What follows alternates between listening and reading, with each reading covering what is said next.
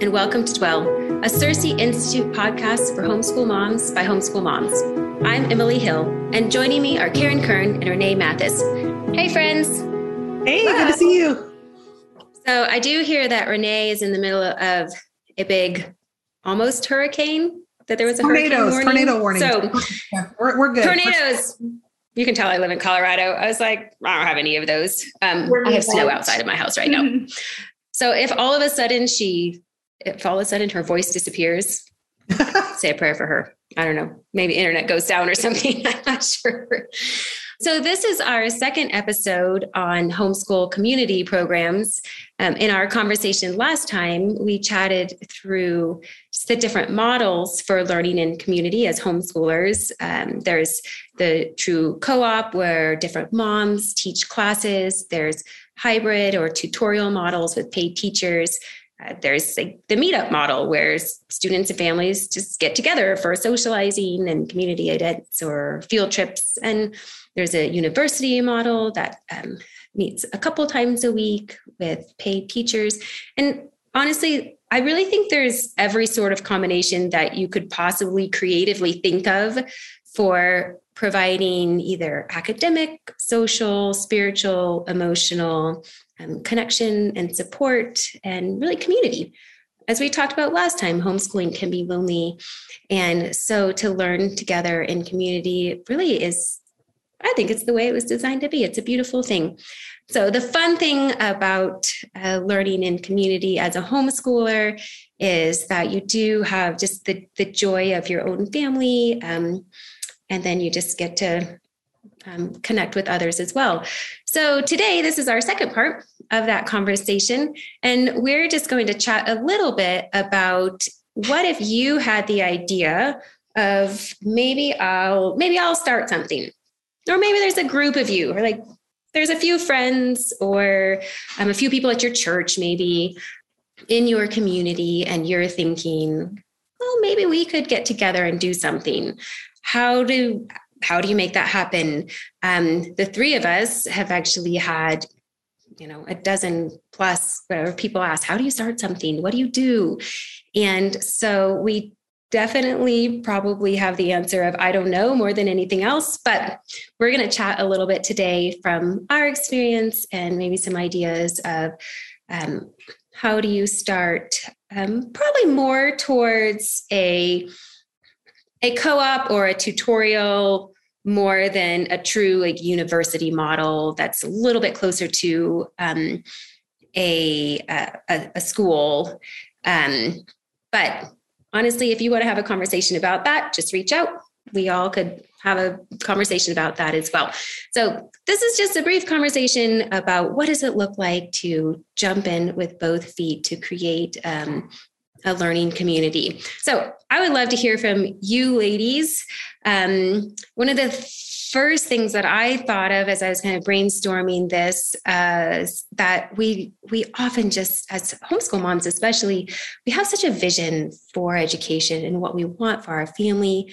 It's very idealistic. And then sometimes you start like working with people and you realize, maybe I'm going to have to tweak my idealism a little bit.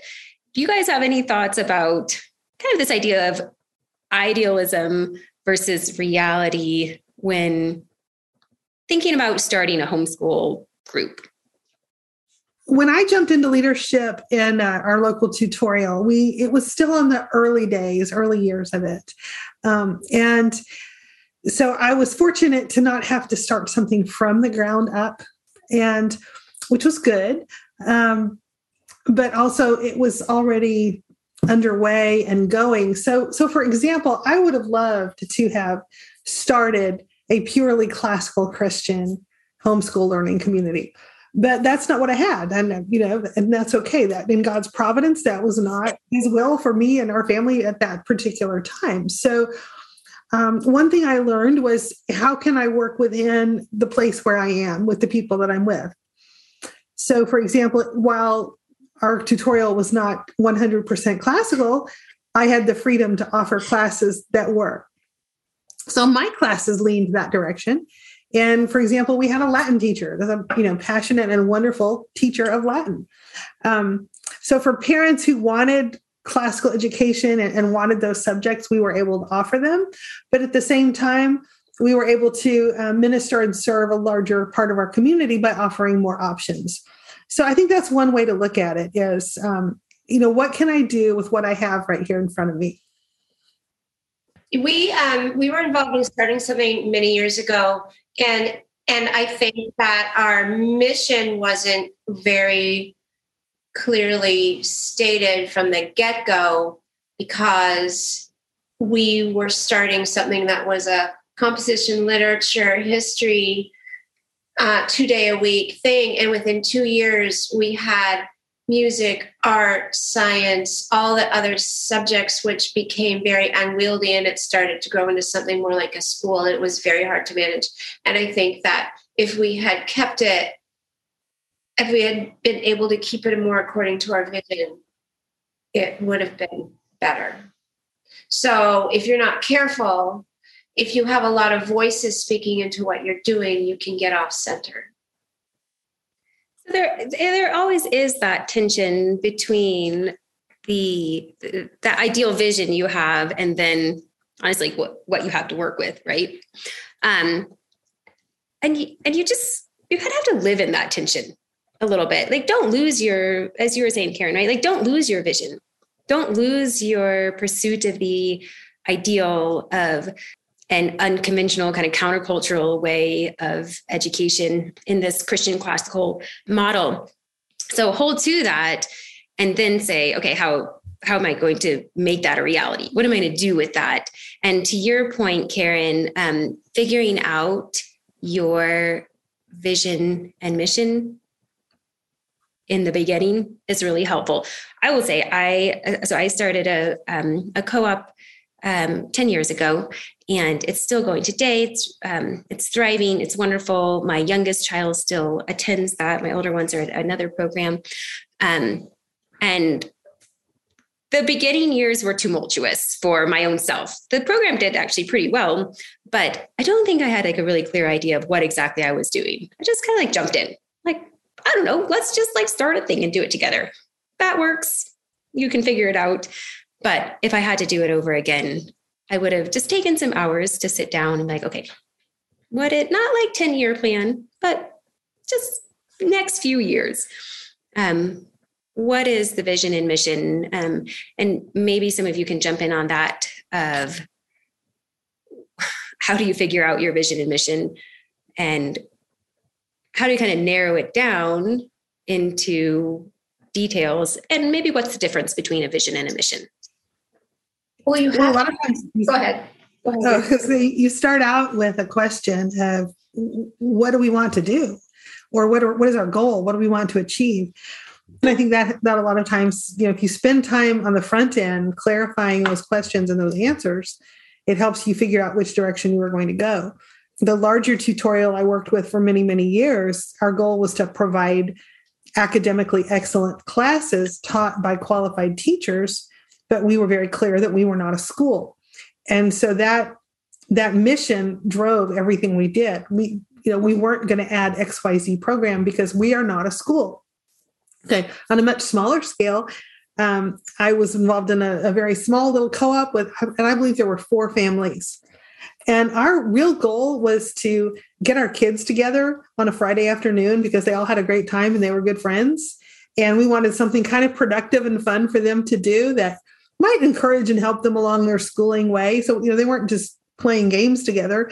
So we picked a couple of enrichment type subjects, and that guided our goals. So therefore, because we were small, because we weren't trying to do something super academic, it helped us narrow our choices to something that would really work for these, how many was it? 2, 4, 6, 8, 9, 8 kids, 9 kids maybe that got together on a Friday. So, big picture, big goals means you're going to have bigger administration and bigger systems in place to carry those out. But by keeping things smaller and simpler, you also keep your life a lot simpler too. So that could be a guiding principle for some moms out there. Well, and when you start off, like you're saying, and the way that I described last time with my daughter-in-law and her friends doing those kinds of enrichment things, and then it growing a little bigger and then growing a little bigger, you already know, these are people I can work with, and we can expand a little more now, maybe to let other people in. Maybe now we can add a component of people can pay to come. Maybe now we can add the component of we're going to start paying our teachers. And so if you can do it gently like that, getting to know each other and what you're capable of doing and what your loves are and all of that, it's a little easier than just starting a whole university model or tutorial without knowing these people already. Mm-hmm. Well, and start small. I mean, I love that. I mean, I just think that like starting something organically with friends actually is such a great way. I mean, because you do know that you are like-minded already. If you're listening to this, you're like, I really want to start a university model school and I just want to jump in. I want to start a program with 100 kids. That is different. That's a different starting point with a whole new set of, that's a full-time job. And that was something, to be honest, for my own self, that's something that was a transition I had to make and really kind of wrestle through of knowing limitations, to say, homeschooling is growing astronomically in the United States. So if you start something small, it will quickly become something big, because if it's really great, people will want to join. So they're going to want to jump in with you if you started it and it's flourishing and it's growing. It kind of sounds like, Karen, that's how Bethany's is, if people, she probably could get a lot of people join if she just opened it up. Yeah, and they're trying to get, they're at the stage now where they're trying to decide what do our kids need? What can we give them as a group, and what's this going to look like? Right. And how are we going to pay for it? So keep in mind then at that point, that's part of your vision. Are you starting this for your own family and the families that you're working with? Did you start it for them, or do you want to be the director of a program? Those are two different things. So if you keep in mind, well, I started this for my kids and my friends' kids, it grows differently out of that. So that's when you are brainstorming then the next level of details, do we want to meet 1 day a week, or do we want to meet 2 days a week? Where are we going to meet? Are we going to meet outside because we're nature focused? Are we going to meet at a church? Are we going to meet at a house? Are we going to offer just electives? Is it just more like nature studies and science experiments and handwork? I'm thinking like Charlotte Mason. Or is it core subjects? Are there assignments? Is there grading? There's so many things that you can follow that path. So I have a question then. At what point does a group decide, okay, now is when we're going to ask the families to pay money? Now is when we're going to pay the teachers? What do you think is that's because that's a big change. Do you know what I mean? So we were a paid model from day one, though. So, the families all paid to participate. So I think that is different. I would say you begin to pay when there's no longer the ability or the model for a true split labor, that it's not a cooperative anymore where every mom kind of has her thing, whether it's one mom watches the babies while the other mom teaches history. I think when it turns to the point that some moms are like, I'm going to teach every single week for the whole year. Some of that depends if you're a drop-off program also. That's a really big deciding. If it's a drop-off program, it's going to be a paid program. And that's something to decide. Do I want for me personally, I actually couldn't imagine what I would do with that many moms there. So I'm like, actually just drop your kids off. It's fine. I don't know what I would do with you. But I know whatever, dozens of co-ops and larger programs where the moms are there, and that's beautiful. It's great. You just have to decide what you want, Renee, like with the programs that you were in, like, were they, the co-op was like your families together, but then the tutorial would have been drop off, right? Yeah. The co-op was truly a shared labor. Yeah. And I would just encourage moms who are going that direction. It can be great for saving money. I get that. And, resources are tight. And if you're on a single income and you really can find a few other friends and you have the talents among you to share, go for it. Just be very, very clear about expectations and who does what, because it can be really easy very quickly for someone to feel taken advantage of if they feel like they're putting in more than someone else. And how are you going to guard against that? So you really have to be, your communication has to be great as you kind of work these what ifs out. In our tutorial model, we were a little different. And I think I loved the way we did it. It made so much sense. Like I said, we weren't a school, so every teacher charged the parents individually for their classes.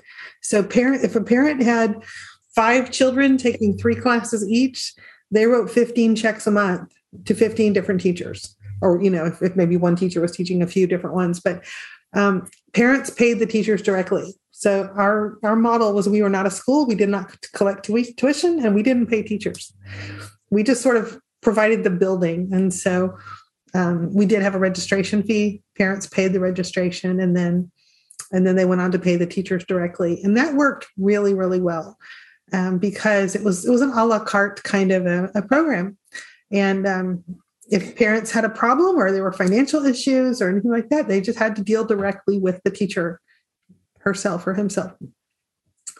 So that made our admin duties much, much simpler. Which is good to take note of, because someone's going to have to be the administrator. And when it's like a group of homeschoolers, often no one really wants that job. So I love that idea. We currently have, a friend of mine, homeschool mom, who's our administrator, and that's just right up her alley. She's really good at it, and she enjoys being able to offer that as her skill. So, again, like as you're kind of casting a vision and mission, you're, maybe the next thing on that is you're deciding what is the structure of this going to be, paid, unpaid, meet, once a week, whatever, all of those things that we've mentioned. Another one I'll throw in is that commonly comes up is, what is your faith position as well? And obviously as a group of friends, that rarely is an issue.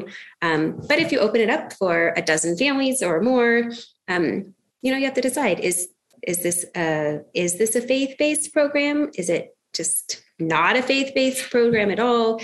Is it denominational? If you're, Anglican or something, and you're like, we want to be Anglican. We wanted this to be like, we want it to go according to Anglican traditions or whatever.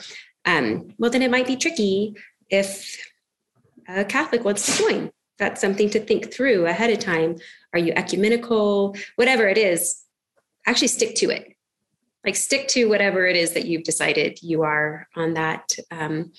And so much of that, and I'll segue into this next one on this, and I'd like to hear y'all's thoughts on this, because you've been in a lot of leadership positions in different organizations. Once you kind of figure out your vision and mission, and this probably goes together with this one on your leadership, determining who's the leadership. Your leadership people are going to help you with your vision and mission, of course, because they're going to be on board with that, of who's going to direct this? Like, do you need a director? Who's going to be the administrator? Who's going to be in charge? How did y'all figure that out? Not even maybe only with co-ops, but you guys have just been in a lot of leadership positions. What does that look like to create a really healthy, unified leadership team that can grow the vision and mission in a successful way? Our team was made up of teachers, and we did not have a parent board. We didn't have a very big admin team. I think there were 3 of us for a while, then we went to 4, and then 5 finally as we grew. But we kept it small and we made the decisions. We had good communication with our teachers and definitely kept the communication lines open and had a vehicle for them to communicate with us and so forth. But we handled, things within our small leadership team, and it seemed to work well. The way we handled the faith question was we had a very generic, maybe based on the Nicene Creed, I don't remember, just a Protestant statement of faith that pretty much every denomination would be fine with. And we were very clear in our explanations to future parents and future families that this is what the teachers all signed and this is where we were coming from. And we welcomed anyone who wanted to join our co-op, our tutorial, but they had to understand we were teaching from a faith-based perspective, even if that wasn't true for their family. So A, they knew what they were getting into. And B, we also had a very clear statement of conduct expectations for all the students. So even if you, let's say, we're not from a family that talks about the 10 Commandments, you still are not allowed to hit people and you still can't be disrespectful and you still have to follow the dress code. So we had something to stand on as far as this is the behavior that we expected. Karen, any leadership thoughts? Well, I think that when Andrew started that club all those years ago in 2001, I think it was, we started it within 3 weeks. I mean, we started planning it within 3 weeks of starting it. And before he knew it, he was running, quote, a school. And he said, wait, this isn't what I want to be doing. And so, don't start something 3 weeks after you begin planning it. You're like, lesson 1, don't do that. And then, decide who the admin is going to be and get the help and decide if you don't want to be running a school and don't start one. Okay. Somebody write, like, if you were thinking of like starting something, write that down. If you don't want to run a school, don't start one. That's so great. Pretty simple, but we fell right into it. So it can happen. You can just fall into these things and then go, wait, where am I? What am I doing? Yeah. So decide what you want to be and follow the path and stay on the path. Yeah. And be willing to, if you get to that point, this actually happened in my case. I came to the point and I'm like, I'm kind of running a school and I never wanted to run a school. Be willing to back off then. And people might be a little bit disappointed, like, wait, I wanted a school. It's okay. You can say, well, this is not a school. That's not who we are. Go back to your first love. Go back. That's why your vision and mission matters, to say, I don't want to start a school. I want XYZ, whatever it is that you are starting, but you need your fellow leaders in the same place as you then, who are going to back you up, whatever it is. And I echo what Renee said about having, even having a document. This is our statement of faith. We're mere Christians. And we sign this, and you need to sign this, because you might think at the get-go, oh, all these people, we all believe the same thing. We all know this. We don't have to take that formality, what seems like a formality, to sign something when, you have to start that way because it's going to grow. So don't think, oh, we'll just add the documents later. You got to start them from the beginning. Mm-hmm. Well, and that was the difference. Like, if you're a small group of 4 families or 5 families, maybe you don't need a handbook. Maybe you don't, maybe that's fine. You meet up, you do your thing, you're all friends. Great. But if you are more formally organizing something, that there are families that, even if you all know each other, I learned this from experience. It is very, very helpful to have something in writing of, as you said, Renee, whether it's, this is what our dress code is, that something that you can refer to, it actually creates harmony, because you're like, oh, this is what we're all doing. So, and this is what we agreed on. This is what we said. And then in the case, as I'm sure all of us have been in, that a pushback arises or a conflict arises, as will happen. 100% sure that if you start a program, you will have a conflict. That's just what's going to happen, because you are a human living in the world. So that's what happens. So like having some, like this is our, like I said, whether it's your handbook or your statement of faith or whatever.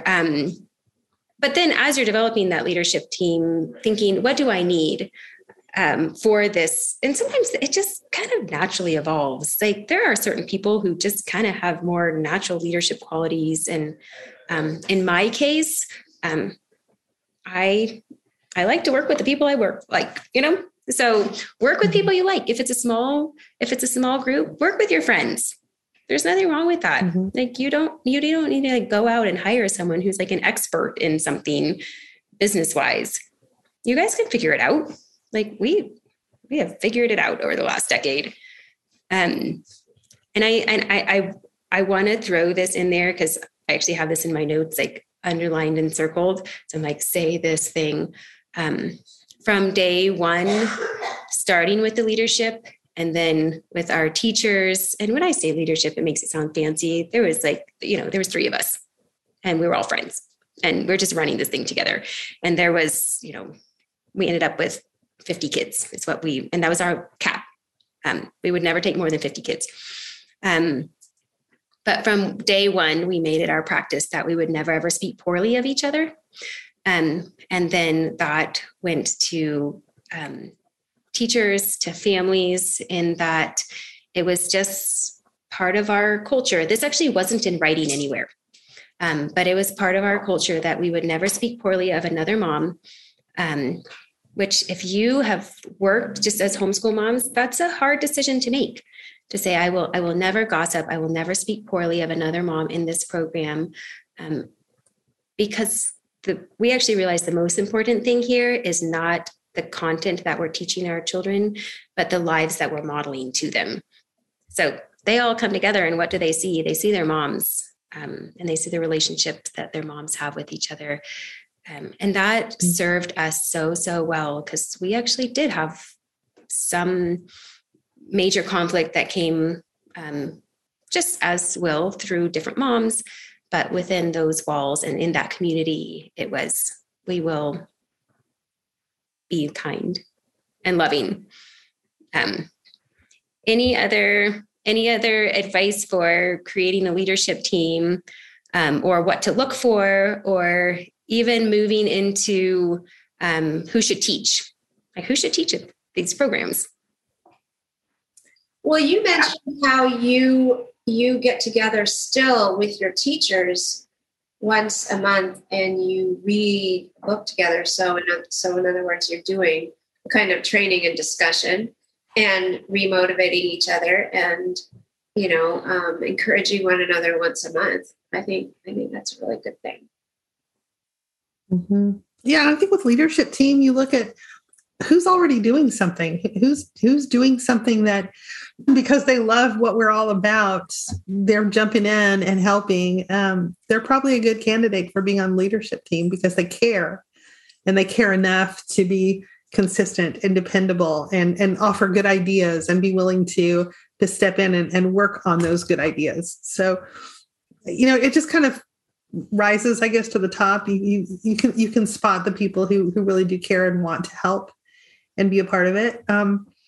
When it comes to teachers, again, that goes back to your mission and vision. Are we here to offer a rigorous academic program?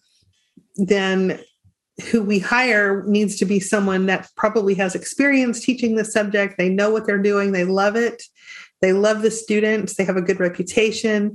We could check references, all of that, versus, hey, we're just a group of moms and I don't know a lot of Latin, but I love Latin and I would love to teach it to the kids. And if you'll trust me with that, I will do my best to be the best Latin teacher we can have.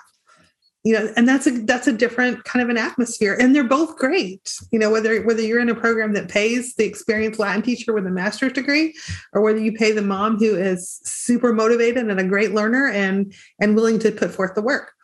So it just really depends. But I would definitely say when it comes to teachers, don't go on recommendations alone, right? Check them out, preferably with at least 2, if not 3 people. Don't go on one person's word alone. and follow up and ask lots of questions, watch them teach, get a lot of information before you take that step and bring them on board. Yeah. And I'll second that. Like in the last couple of years, we've started doing like official teaching demonstrations. Like you actually have to come in and teach a class. And even in our interviewing of the teachers, now these are paid teachers in an upper school program. So essentially the two models that Renee was talking about, we have both of those models. Our a K through 6 like Charlotte Mason co-op program it's all moms. It's all taught by moms. And then our upper school, it's all hired teachers.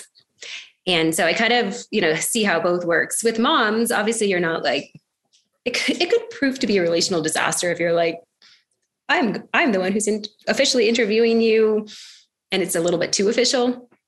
Sometimes in those scenarios, as you said, Renee, it's like, I have a passion for Latin. I can do it. Okay, you don't have a master's, but you're going to be awesome. You're going to be great. But we've started creating an interview process that is more narrative and relational. So we will ask questions like, so the kids were all playing outside and they all just came inside and everyone's a little bit crazy. What would you do? And a lot of like, what would you do questions, whether it's like you have the responsibility to teach, such and such book and you're laying out a lesson plan. How would you lay out an hour-long class? So we kind of like scenario questions, and that works across the board for any teachers you're looking for. You need to know a little bit about them. But Karen, to your point, it's not just the teachers that meet. It's actually every mom in the whole school. There's a once a month, this is for the K-6 program. It's a once a month mandatory mom dinner. And actually all the moms love it.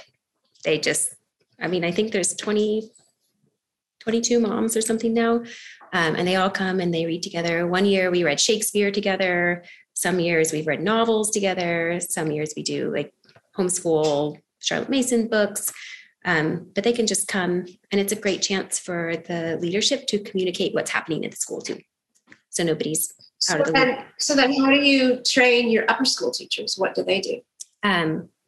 That program particularly is a little less co-op-ish. It's definitely like, it's a hybrid program for sure. So we have like formal teacher training, and then they have like a mentor type person as well who kind of helps them along. And they have like evaluations and feedback from that. So it feels a little bit more, a little bit more like a school in that for the high schoolers. Accountability-wise. Yeah. So in that, but we actually are already out of time on this. Any last just word or advice for anyone who's like, hey, I think I'm going to do it. I think I'm going to start this. Yeah, just do it. Go for it. Go for it. That's our great advice. Just do it. Years from now, you might think, oh, I should have done that. So the time is now. Seize the day. But this is a great one. If you have questions or anything, just throw them on the Facebook page. And either we'll reply, or I know probably half of you listening are already running your own co-op or program. So you probably have thoughts and ideas. So if anyone wants to throw some questions out there, or even just comments from your own experience, hey, I started a program and I did this and it was great. That'd be super helpful. That's what we're here for. So be in touch, reach out, ask questions. We're really glad that you're a part of our community. So until next time, here's to home.